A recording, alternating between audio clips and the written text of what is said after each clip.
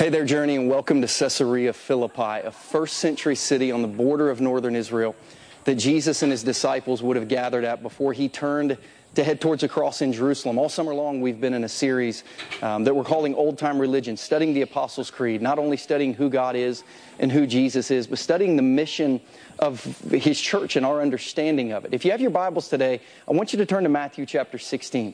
Because in Matthew chapter 16, we find Jesus and his disciples at this place having a conversation that Pastor Kyle actually took us through on Youth Camp Sunday. Jesus asking his disciples what the word on the street was about him. And then Jesus making a statement about his church that we will find in the Apostles' Creed that we'll read in just a minute and that we've been reading every Sunday this year. In Matthew chapter 16, we find ourselves transported back in history to this spot where I'm standing today. And it says, when Jesus came to the region of Caesarea Philippi, he asked his disciples, who do people say that the Son of Man is? They replied in verse 14, some say John the Baptist, others say Elijah, and still other Jeremiah or one of the prophets. But what about you, he asked, who do you say that I am? Simon Peter answered, you are the Messiah, the Son of the living God. Jesus replied, blessed are you, Simon, son of Jonah, for this wasn't revealed to you by flesh and blood, but by my Father in heaven. And I tell you that you are Peter, and on this rock I will build my church, and the gates of hell will not overcome it. I will give you the keys of the kingdom of heaven. Whatever you bind on earth will be bound in heaven, and whatever you loose on earth will be loosed in heaven. Then he ordered his disciples not to tell anyone at that time that he was the Messiah. In Caesarea Philippi, we come to a place where temples were built into the rock of the hill that surrounds me. Several different temples. One to Augustus, who was the Caesar in Rome at the time. One to Pan, who was one of the gods of nature and all of nature. Another temple that literally stood right behind me. You can see the doorway of it where I'm speaking. But Jesus said it won't be any temples built into these rocks that change the world. It will be the statement and the belief that I am the Messiah, that I am the Savior that will change the world. That is the rock. That is the foundation that will allow people's hearts to be connected to God and that will allow the world to be changed and put on mission for God. As we study that today, in this place, it's just fascinating to think of Jesus making that statement. But the apostles forever solidified their belief in the church through the Apostles' Creed. So will you stand with me now as we get ready to read the Apostles' Creed together this morning, celebrating 2,000 years of church history through what they wrote down. And as you stand with me this evening, inside your bulletin is the Apostles' Creed that you can reach out and read. It will also be on the screen. That day in Caesarea Philippi, the heat index was 115. I had puked 5 times on the bus right before I got off to film that video because I had food poisoning. So I'm not only grateful God's church is around 2,000 years later, but I'm glad it's air conditioned and that we can be inside in a building. The apostles for 2,000 years have been built on the foundation of these truths. Will you read them together with me?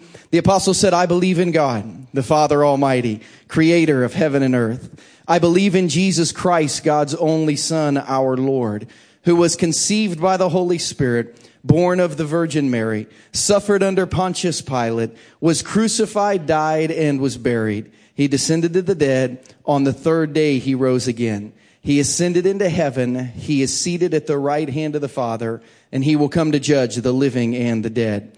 I believe in the Holy Spirit, the Holy Catholic Church, the communion of saints, the forgiveness of sins, the resurrection of the body, and the life everlasting. Amen. You may be seated. The apostles for more than 2,000 years have been saying they believe in the Catholic Church. If you have a pen in the Holy Catholic Church, if you have a pen, I want you to underline that phrase, I believe in the Holy Catholic Church. Now remember, 2,000 years ago, the word Catholic was a Latin word that meant universal. It did not mean a Catholic church versus a Methodist church, a Catholic church versus a Presbyterian church. It just meant that God's church would be for all people, all races, all creeds, all cultures, for all of times, all languages, in all countries. They said that's the kind of church that Jesus is going to have. And 2,000 years later, today, nearly 2 billion people around the world of every race, every culture, nearly every language, almost every country in the world, certainly on every continent in the world, people gathered on August 13th, 2017, nearly 2 billion people, 1 out of every 3 people in the world, gathered in God's church. The apostles said, I believe in that church, and I believe it will change the world. In Matthew 16, we actually see Jesus reference the church for the very first time. And inside Matthew chapter 16, we see three things that happen when God's church is at its best. And here's what I want you to know this evening. Tonight, we are going to focus on God's church at its best. Not all of us have experienced God's church at its best. Some of us have experienced God's church at less than its best. And some of us, unfortunately, have experienced God's church at its worst. That doesn't mean that it's bad. That doesn't mean that it didn't start well. Maybe today God's going to heal some hurts in your heart. Maybe today God's going to heal some wounds in your past, because we're going to look at God's church at its best, and we're going to see what Jesus put into motion 2,000 years ago should continue today at its best if we will all step into what Jesus has asked of us in his church. What does God's church look like at its best? Well, number one, I don't know if you saw it, but Jesus said in Matthew 16, it's going to be a place for Christians. God's church is going to be a place for Christians. You say, well, wait a minute, I'm not a Christian. Am I not welcome here? You are certainly welcome here. And as a matter of fact, we're going to see the purpose of God's church for you if you're not a Christian in just a minute. But make no mistake, the foundation of God's church is Christian people who believe that Jesus is the Savior of the world. Look at verses 16 through 18. Jesus asked Peter in verse 15, Peter, who do you think I am? Who am I to you? And Peter said in verse 16, you are the Messiah. You're the Son of the living God. And Jesus replied, blessed are you, Simon, son of Jonah, for this wasn't revealed to you by flesh and blood, but by my Father in heaven. And I tell you that you are Peter, and on this rock, the rock that I am the Savior of the world, on that rock I am going to build my church. Now, if you have your Bible open, I want you to circle the word church. It's the first time that word is used in the Bible. It's the first time Jesus uses that word in the Bible. It is the first reference of church in the entire Bible. But Jesus didn't say church. Jesus would have used the word ecclesia. It was a Greek word that Jesus would have spoken, and Matthew recorded in the Greek word. Jesus said, I will build my ecclesia. I will have my ecclesia, and the gates of hell will not prevail against it. What's an ecclesia? It's a Greek word that means ones who are called out and ones who are called together. The church is people who are called out of one way of living to a different way of living. And they're called together so they don't have to do it on their own. So if you're a Christian, you have been called out from living for yourself to live for Jesus. And you've been called together with others who are living Jesus to pursue his mission. That's what an ecclesia is. A church is a group of people called to follow Jesus and to follow him together. This word ecclesia we actually find in ancient history. When we read ancient history, we find that ecclesias basically were used when there was a town hall meeting in Greece. When we look at just Greek writing in history, we find the term ecclesia when somebody was going through a town and they needed to have a town hall meeting. They would go door to door and they would call out of households anyone who were citizens of Greece, and they would gather them together at the town hall to make decisions about the future of the town. They would say, we're holding an ecclesia for people who are citizens of this country to together make decisions on behalf of this country. Jesus said the church would be ecclesia. They would be people who were called out of living for the world and called out to live as citizens of heaven. And they would not travel by themselves. They would travel together. They'd be called into assembly. Jesus did this in Capernaum, literally starting at houses, knocking on doors. He had an apostle named Peter whose wife lived in Capernaum. And we know that Jesus met in her house and did ministry in her house until the house wouldn't hold him anymore. As a matter of fact, so many people were trying to get in the house that they nearly, you've heard the phrase, raise the roof. They actually raised the roof. They tore the roof off the house so more people could get into it. Jesus said, this isn't going to work. So they moved down the street to the synagogue in Capernaum. And once the synagogue in Capernaum was too full, they moved up onto the hillside. They started at a house calling people out of one life into another. They called them together until there were too many to fit in a house, too many to fit in a synagogue. So they ended up on a hillside and they started the church. You know, our church started the exact same way, January 10th, 2011. 5 families from our community who felt like we had been called out and called together for the purpose of seeing a church like ours established in our community. And we started in my house until our house wouldn't hold us. And then we went to a community center till that community center wouldn't hold us. And we went to another one till that one wouldn't hold us. And we went to a school till that one wouldn't hold us. And then we built a church that's not even close to holding us. So we just have service after service after service. But it is a picture of the church. People who are called out of pursuing life on their own to follow Jesus and called to follow him together with others to be on mission for him in the world. That is the church. You say, man, that sounds like a great place. What an exciting thing to be a part of. And it is. But let me ask you this question. Have you ever seen the picture of a healthy church? Have you ever gone to a healthy church? Every now and then I meet people who were raised in church, and they were raised in really healthy churches, and they have a light in their eyes. They have a different heartbeat in their chest, and they cannot wait to get engaged because they cannot live without what their healthy church did for them. But I don't meet very many people like that.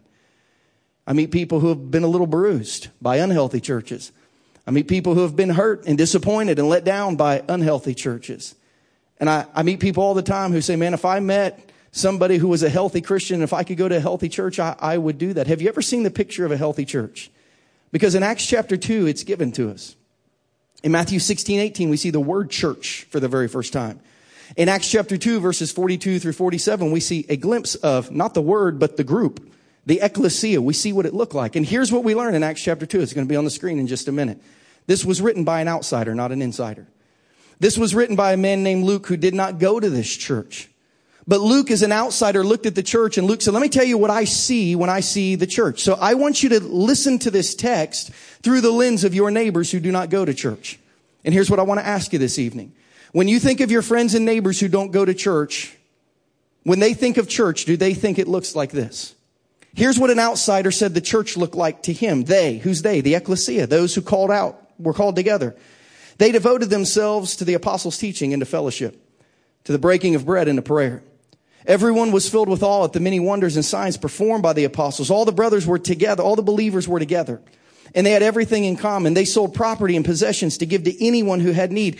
Each day they continued to meet together in the temple courts. They broke bread in their homes and ate together with glad and sincere hearts, praising God and enjoying the favor of all the people. And the Lord added to their number daily those who were being saved. Do you think if people in our community who don't go to church were asked what the church is, that they would say, here's what I think it is. Here's what I've seen it to be. Man, it's people who really love God. It's people who really love each other. It's people who are always hanging out together. It's people who pray together. It's people who are glad and very sincere in the way that they live their life. It's people who drop everything to serve one another so that nobody is in need. And it's a place where people cannot wait to get into. Is that what our community who doesn't go to church says about church? Is it what they see about church? Because that's the picture of a healthy church. Is this what your church looks like and your church experience looks like? You know, when we look at a healthy church, I've learned that a church is a place for Christians to help them get healthy, but I've also learned this. There's zero possibility of having a healthy church if people don't intentionally commit to becoming healthy Christians. Like, there's no way that our organization will look like Acts 2:42 unless your life looks like Acts 2:42. There's no way our church looks like Acts 2:42 through 47 unless our staff looks like Acts 2:42 through 47. I've learned that if you want an unhealthy church, you have to have a church filled with people who don't do what it is in Acts 2:42 through 47. They're not actively a part of learning God's word. They don't actively get together in groups and fellowship. You say, what is fellowship? It means hang out. Fellowship is the Baptist word for hang out. Some of you still use the word fellowship. It's okay. We still love you. But that's what it means. It means like to just hang out. This church was a group of people who met in homes. I've met with people who have gone to churches for 20 years, and they've never been inside the house of someone else who has gone to the same church as them for 20 years. Not one person. They've never shared a meal together. They wouldn't refer to their church as people who were glad and sincere. The community wasn't trying to get into the church and daily having numbers added to it. The people weren't in awe of what God was accomplishing through the church. Why? Not because the church wasn't healthy, because the Christians weren't healthy. So let me ask you, are you healthy spiritually? Does your life look like Acts chapter 2, verses 42 through 47? You say, what are the spiritual vital signs that allow me to check this? Like, do you go get an annual physical? I try to get an annual physical. And they check some things that I'm not exactly sure what they mean, but they check some things to tell me like whether I'm going to live another year or whether I ought to be worried. Like every time I go in there, they put the blood pressure cuff on me, right? And they squeeze it till my arm goes numb and then they let it go and then they write some stuff down and that must be okay.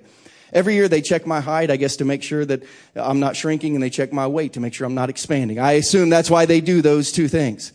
Every year they draw blood and every year I pass out. That's what I do. When you put a needle in my arm, I pass out. So I just tell the technician, now listen, lay me down because I'm going to end up down there anyway. Just start me on the floor, put the needle in my arm, and when you're done, wake me up. About every time I've had blood drawn since the 6th grade, I pass out. Had a bad experience at the dentist when I was in 6th grade. I don't want to tell you about it. Or I'll pass out on the stage just talking about it. Like that's just who I am, but I go every year.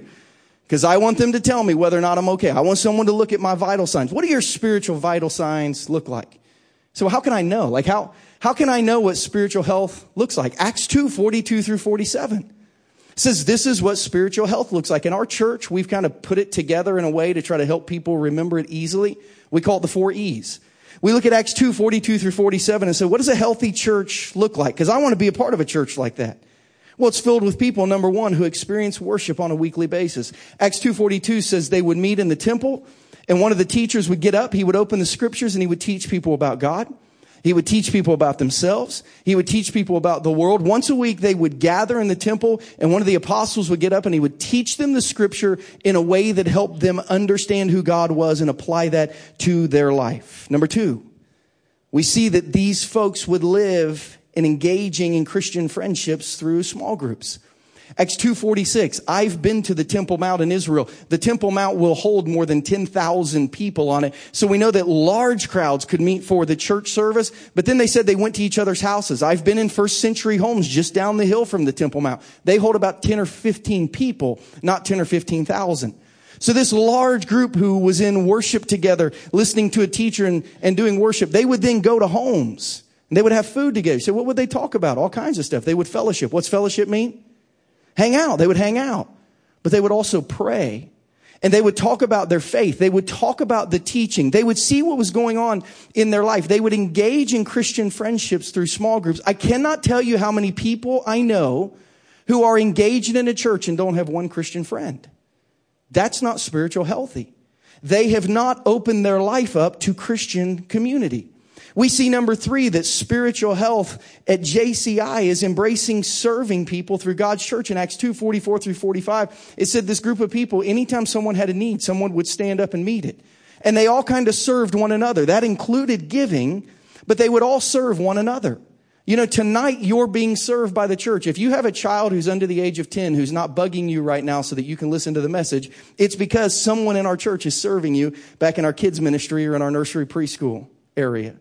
If you're taking notes, if you're like me and you're a note taker and you learn best by writing things down, you were served this week by somebody who put these things together and then stuffed them in our bulletins.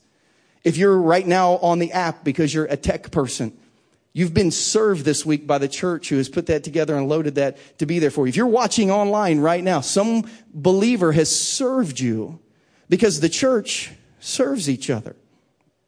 And then we look at the book of Acts in the New Testament, and we see Christians who equip themselves with spiritual growth plans. They were concerned with the next stages of their spiritual growth. There were 2 kind of primary teachers in the early church, Paul and the Apostle Peter. The Apostle Paul in 1 Corinthians chapter 3, he said, if you're following God, you should be growing. Like if you're a Christian, it's great that you've been forgiven. It's great that you're going to heaven. But between forgiveness and forever, there's a lot of spiritual growth that needs to take place. Grow, keep growing. The Apostle Peter said it this way in 2 Peter chapter 1. He said, you need to add to your faith. So you've put your faith in Jesus. So you've put your trust in God. Great. Now add to your faith. And he lists these spiritual traits. He said, you should be growing in your faith. So we look at these things. And we say, what does healthy Christianity look at? According to Acts 2:42 through 47, if I want to go to a healthy church, I've got to be a healthy Christian. What does healthy Christianity look like? It looks like worshiping.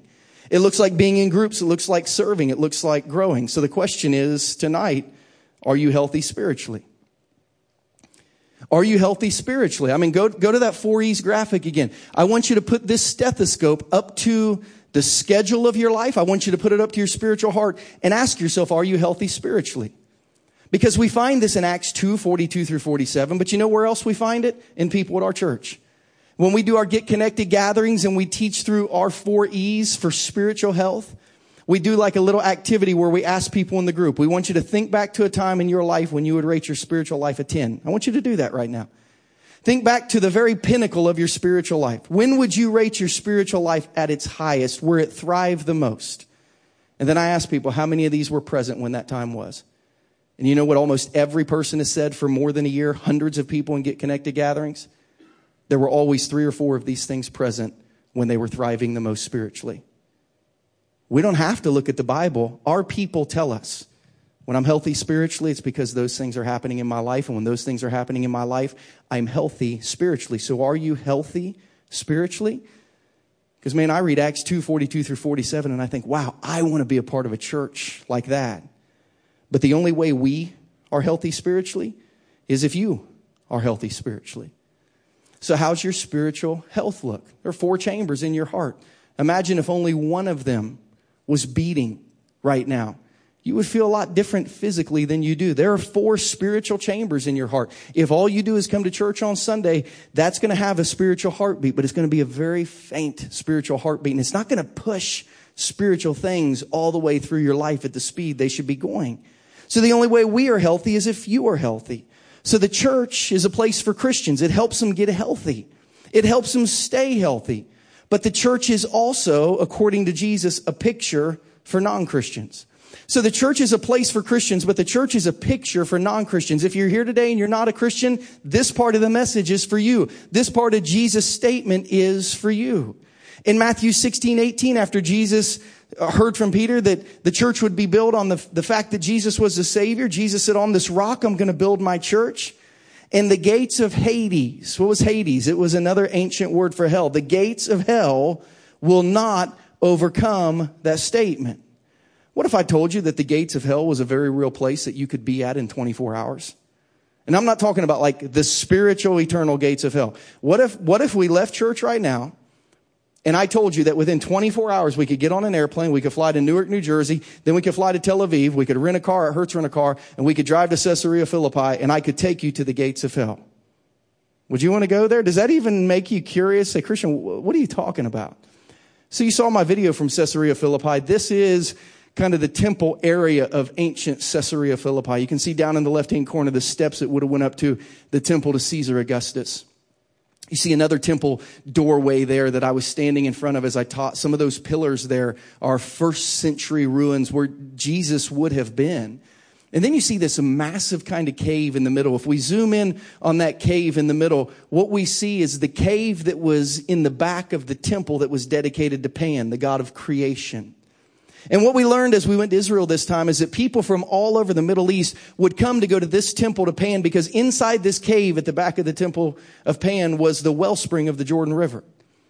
Mount Hermon would receive snow. It still receives snow in Israel. And that snow, instead of running off the side of the mountain, would go into the mountain. And actually it came out in a spring here, and the Jordan River started inside that cave.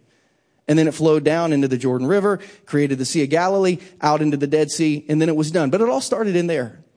And 2,000 years ago, that was a whirling pool of water, and people would come from all over the world with their sacrifice. And they would go in the temple of Pan, and they would offer their sacrifice into this whirling pool, and then they would walk down to the bottom of the hill, and they would see if their sacrifice flowed down the river that rolled out of town. And if they saw their sacrifice pass through the river, they would know that their sacrifice was acceptable to God, that they were acceptable to God, and they were on good terms with God. But if they walked down and they never saw their sacrifice flow out, legend had it that the gates of hell were located inside the temple of Pan. And if that sacrifice never came out, it was because it got caught behind the gates of hell and the gods had rejected you. So when Jesus said, I'm going to do something that not even the gates of hell can stop, he was saying, I'm going to do something that makes the lives of anyone who wants to connect to God acceptable if they connect through me. Say, how does that tell us that the church is a picture for non-Christians? Because it tells us as we look at what was happening in Caesarea Philippi 2,000 years ago, it shows us that Jesus was aware that everybody wants to know if God loves them and accepts them. As he watched people offer their sacrifice and then race down the hill to see if it was accepted by the gods, Jesus saw a group of people who didn't know God, but who was desiring to be known by God. And he said this group of people, the church for them will be some place where they never have to worry about the gates of hell. The church for these people will be a place where they can know that they're loved and accepted by God because of who Jesus is and what Jesus did.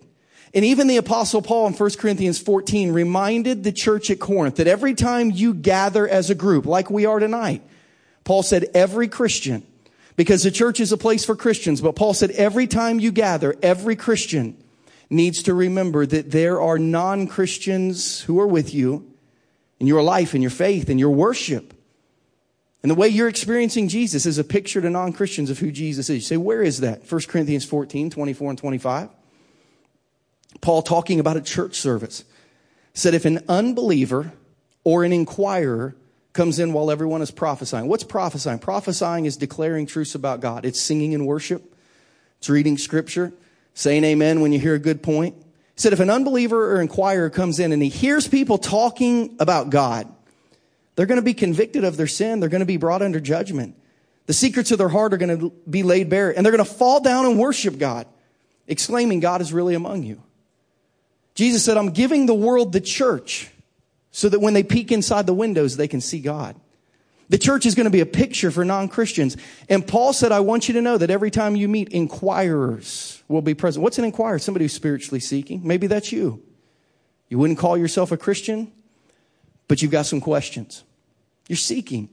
You're inquiring. Paul said every time you meet, there will be people there who are looking for answers. If you're here today and you're inquiring, I hope you know this is a place where you can find some answers. Paul said there will be unbelievers in your midst. Why will they be there if they don't believe at all? Maybe their moms wouldn't buy them lunch unless they went to church 2,000 years ago. I don't know. Maybe your spouse or your boyfriend or girlfriend drug you here. I'm not sure why unbelievers are here, but I know you're always welcome. Because Paul said when they look through the window of the church and they see how you love God, their hearts are going to be drawn to what's happening there. So the church becomes a picture for the non-believer. And you know our mission as a church. We exist to see people who are far from God, inquirers, non-believers. We exist to see those people become Christians. And in the last 6 years, we've had more than 1,500 people make spiritual decisions who said, I'm not where I need to be spiritually. I'm trying to figure out how to get back, or I didn't even know I was lost, but now that I see who God is, I want God in my life too. We actually have more coming than we can hold as a church, which is why we started with one service, and then we went to 2, and now we went to 3, and now we have 4, and we're trying to figure out what to do next. And as Christians, we have to be responsive, and we have to be aware of that. Like, we got to do something about it, which is why I'm so grateful for those of you who are here. There are a lot of you that the only reason you're in church tonight instead of this morning is because you are aware that our church does not have enough room for the people who come in the morning. And you said, I'll come at night to leave room for people who come. Because you know, the people who come for the very first time, do you know they always get into the auditorium late? It's not because they're late for church. Church people are late for church. Guests are normally on time for church. But here's what happened with guests. The guests who come to our church, 9 out of 10, they have young kids. And by the time they get inside and drop their kids off at the nursery, preschool, or kids area and make sure that we don't have a bunch of serial killers working back there and like their kids are going to be okay, they take a few minutes so they stop crying. By the time they get to the doors of the church, it's the second song. It's pitch black in here. No one can see. And at 9:30 and 11 a.m., there's hardly ever any seats left. And we've had people who come in, and people come in families. Hardly anyone visits a church all by themselves. They usually visit with friends or family. They're looking for a row of 4. And they come to the back door at 9:30 and 11. We've had this happen several times. And the ushers look around and say, we're sorry, there's no more seats. Can you split up?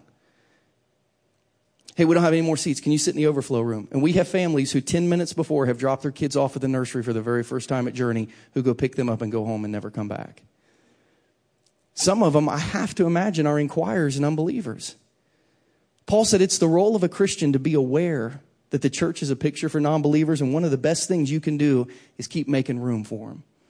Because if you can make room in a seat, they might make room in their heart for Jesus. So for those of you who are here tonight, because of that, thank you. Like, you're missionaries. You are missionaries to Lee Summit by coming to this service so that there's room at 9:30 and 11. And if you're here tonight on accident, you normally come at 9:30, 11. Would you consider being a missionary to Lee Summit and moving to the 8 o'clock or the 5 o'clock? Because once school starts, it's the last Sunday of summer. Once school starts, we're going to be maxed out, turning people away again. So I'm going to ask you to be a missionary and give up your seat at those 2 hours. You can go to work tomorrow and tell your friend, I'm going on a mission trip. They say, really, where? To the 8 a.m. service. They won't even get that, but you'll know how important it is. I'm a missionary. To where? The 5 p.m. service. Say, Christian, why don't we just build a bigger building? Because then I need your money, not your seat. And when you consider it that way, it's like, okay, I'll just keep coming to the 5 p.m. service. Appreciate it. Eventually, we're going to blow out that wall. Eventually, we're going to build more seats, but we're not there yet. We're not there yet. So we recognize non-Christians are coming because when a group of healthy Christians who are called out and called together realize what our purpose is and what our mission is, and we realize every time we gather there are inquirers and unbelievers, we say, all right, we want you to see the picture of God that we see. So here, have my seat. And Christian, keep preaching strong, man, and helping people know who Jesus is. See, the church, when it goes well, becomes number 3, a powerful mission. It's a place for Christians, sure. It's a picture for non-Christians, yeah. But man, when it goes right, it's a powerful mission. And I don't know if you realize the mission that you have committed to, or maybe you don't realize the mission you've been called to, but Christians have been both individually and collectively commissioned to the following. Like when you say yes to Jesus, Jesus stands you up and introduces you to the world and says, hey world, this is Christian. He's decided to follow me. Here's how he's going to live his life. And we're told Christians are commissioned to 3 things, individually and as a church. Number 1, to love God. Matthew 22:37, Jesus says you got to love God with all your heart, mind, soul, and strength. You say, who has to love God that way? Christians do. But if a church is nothing more than a group of Christians, that means churches do. Churches have to love God. It means that Christians and churches have to reach and grow people. Matthew 28:19 and 20, the Great Commission, go and make disciples of the whole world, was not given to a seminary. It wasn't given to a pastor's conference. It was given to Christians. Go as you live your life and help people learn how to follow Jesus, which means if Christians are commissioned, the church is commissioned. And then we're commissioned to help those who are hurting. In Matthew 25:31 through 46, Jesus said, here's how you'll know who people who really have Jesus deep in their heart are. Anytime they see a need, they'll work to meet a need. It's what Christians do, which means it's what the church does. This week I saw a tweet from the Lee Summit Tribune that said the Lee Summit Social Services had the lowest level in their food bank that they've had in 20 years. And as soon as I saw it, I called our executive pastor and I said, call them and figure out what they need. Because every time you give in the offering, we take 5% of that offering and we put it aside to give to our community. And I told Scott, call Lee Summit Social Services, buy them whatever food they need, give them whatever, go shopping, give them money, do whatever they need, because our church exists to see and meet needs of hurting people. And what we just saw was a 911 that there are needs in this community and we can help meet them. Go do something about them. Scott told me today that we've been asked to provide kind of the cold dairy storage. They've got a lot of long-term food given to them, but they asked our church to help pay for some cold storage stuff. And we said, man, the more, the merrier. Why? Because it's what Christians do, which means it's what churches do. And man, when I look at the mission of the church, after a bad experience, the last 6 years I've learned to love the church for the same reason that God loves the church. Because when it goes right, it changes the world by changing individuals. I mean, when it goes wrong, we've been there, right? I mean, human beings run the church. It goes wrong. But when it goes right, it changes the world by changing individuals. And if as a church we focused on what the church could be by focusing on what we need to be and only what we need to be, if enough people did that at the same time, I think our community would see our church like Luke saw the church in Acts. You see, I look at the church and I used to look at the church and think, I don't know that I believe in the church anymore. And God said, Christian, I'm not asking you to believe in the church. I'm asking you to believe in me. I'm asking you just to be the first one in line. You cannot change every church or even any church, but here's what you can do. You can say Acts 2:42 through 47. If that's healthy Christianity, I'm in. If no one else is in, I'm in. On October 23rd, 2009, I sat in the basement of a church in Seoul, South Korea, and God began to speak into my heart the vision for this church. In Acts 2:42 through 47 church, I saw so clearly this church that I wanted desperately to be a part of, that I wanted to lead a church that would make God proud in a community, a church that outsiders would see as someplace that they wanted to be a part of. As I began to pray about how I could go about leading a church like that, fear kind of gripped my heart that I want to be a part of a church like that, but I don't know if I'm willing to sacrifice the things that are needed. October 23rd, 2009, that happens. 5 days later, I boarded a flight, 13-hour flight from Incheon Airport to Chicago, Illinois. And while I was on that flight, a good friend of mine whose sons had been in my student ministry died very tragically at the age of 60. Had a heart attack and died. He'd been a coach for the Kansas City Chiefs for more than 20 years. He was with the Cleveland Browns and some other organizations before that. His sons were in my youth ministry, Tyson and Austin.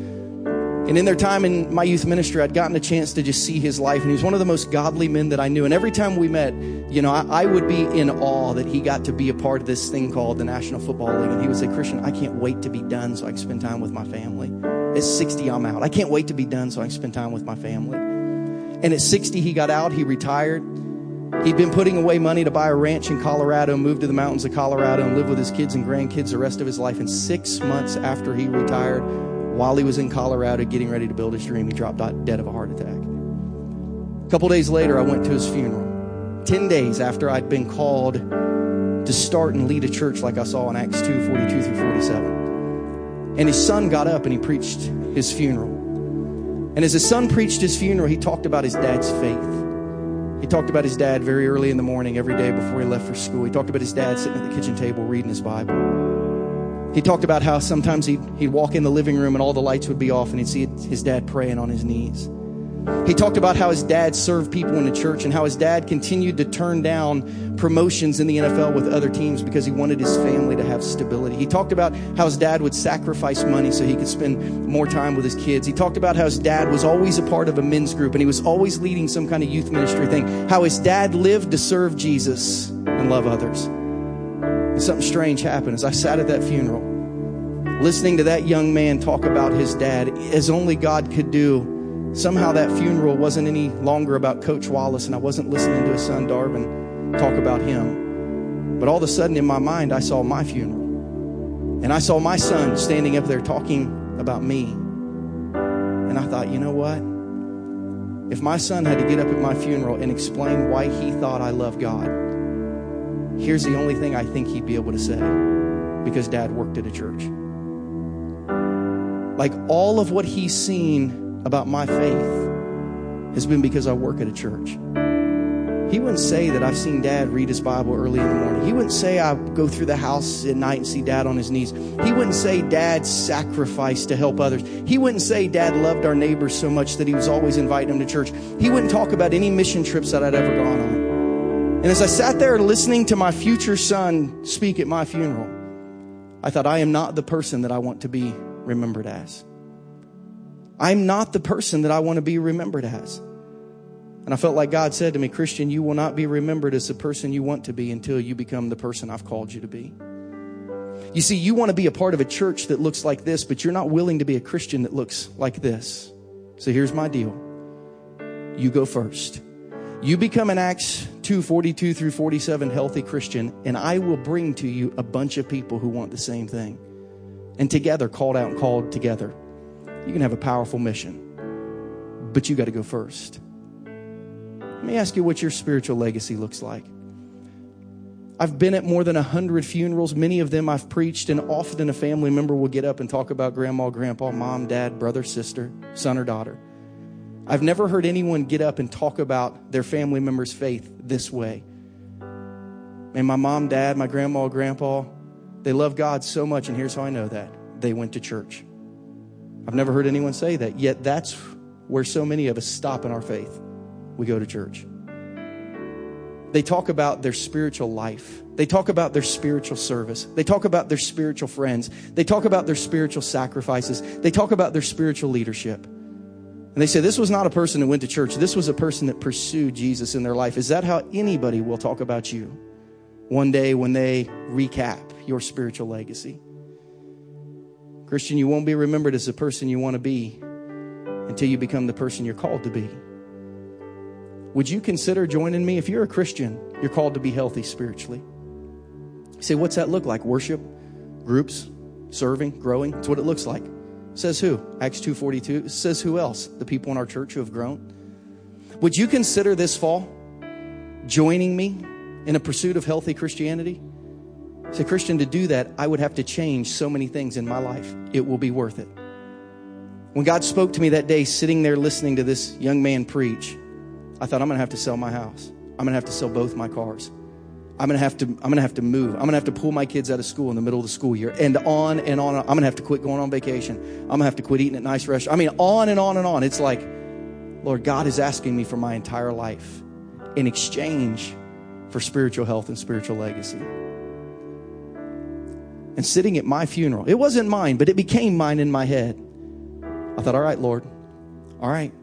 And what I can promise you is that it's worth it. Would you consider pursuing spiritual health at all cost? Would you consider being a moving missionary? If you're just here tonight by accident, but you normally come at 9:30 or 11, would you pray about being inconvenient at your service time so that an entire family might sit together? And because we have room in their seats, they might find room in their heart for Jesus. Would you pray about that? I think it'd mean a lot to the mission of God. 2,000 years ago, Jesus stood in that town, Caesarea Philippi, a place filled with temples, a place where the world came to worship everything but him. And he said, no one even knows what's getting ready to happen, but I'm getting ready to turn the world upside down. Because I'm going to blow through the gates of hell, and there won't ever be a sacrifice that will be stopped again. Because when people choose to surrender to me, when people choose to follow me, when people choose to accept my forgiveness and my leadership, they will be acceptable to God. And no one will be able to stop that. 2,000 years later, here we are. The same opportunity to join the same mission. Love God, love people, help hurting people in our community, pursue spiritual health. What's God saying to you tonight? We're getting ready to start a new school year. Kids are going to mature educationally. Are you going to mature spiritually? What's God saying to you tonight? Would you bow your heads and pray with me? With every head bowed and every eye closed, but our hearts open. Let me ask you one more time. What is God saying to you about your spiritual health through the lens of the spiritual vital signs that we see of the church in Acts chapter 2? What's God speaking to you about in the areas of worship, serving, growing groups? Say, Christian, I just needed a short season off. Okay, that's become 6 months now. That's become a year. That's become a couple years. So I don't feel so spiritually healthy anymore. If you're not pursuing the things that bring spiritual health, you're probably not. So what's God saying to you? Maybe it's time to jump back into a pursuit of spiritual health. He said, I have to change a lot of things, Christian. It'll be worth it. I promise you it'll be worth it. If you're here tonight by accident, you normally come at 9:30 or 11, would you consider this fall permanently sacrificing your ideal service time so that a new family might experience Jesus together at our church? Would you consider coming at 8 or 5, being a missionary to Lee Summit by just giving space to a family? And all of us want to be a part of a church like the one we read about today. But we can only take care of us. So would you commit to become your best you so we might become our best us? Say, Christian, the church has really hurt me in the past. I'm sorry. And I get it. But that wasn't because of Jesus. That wasn't his design.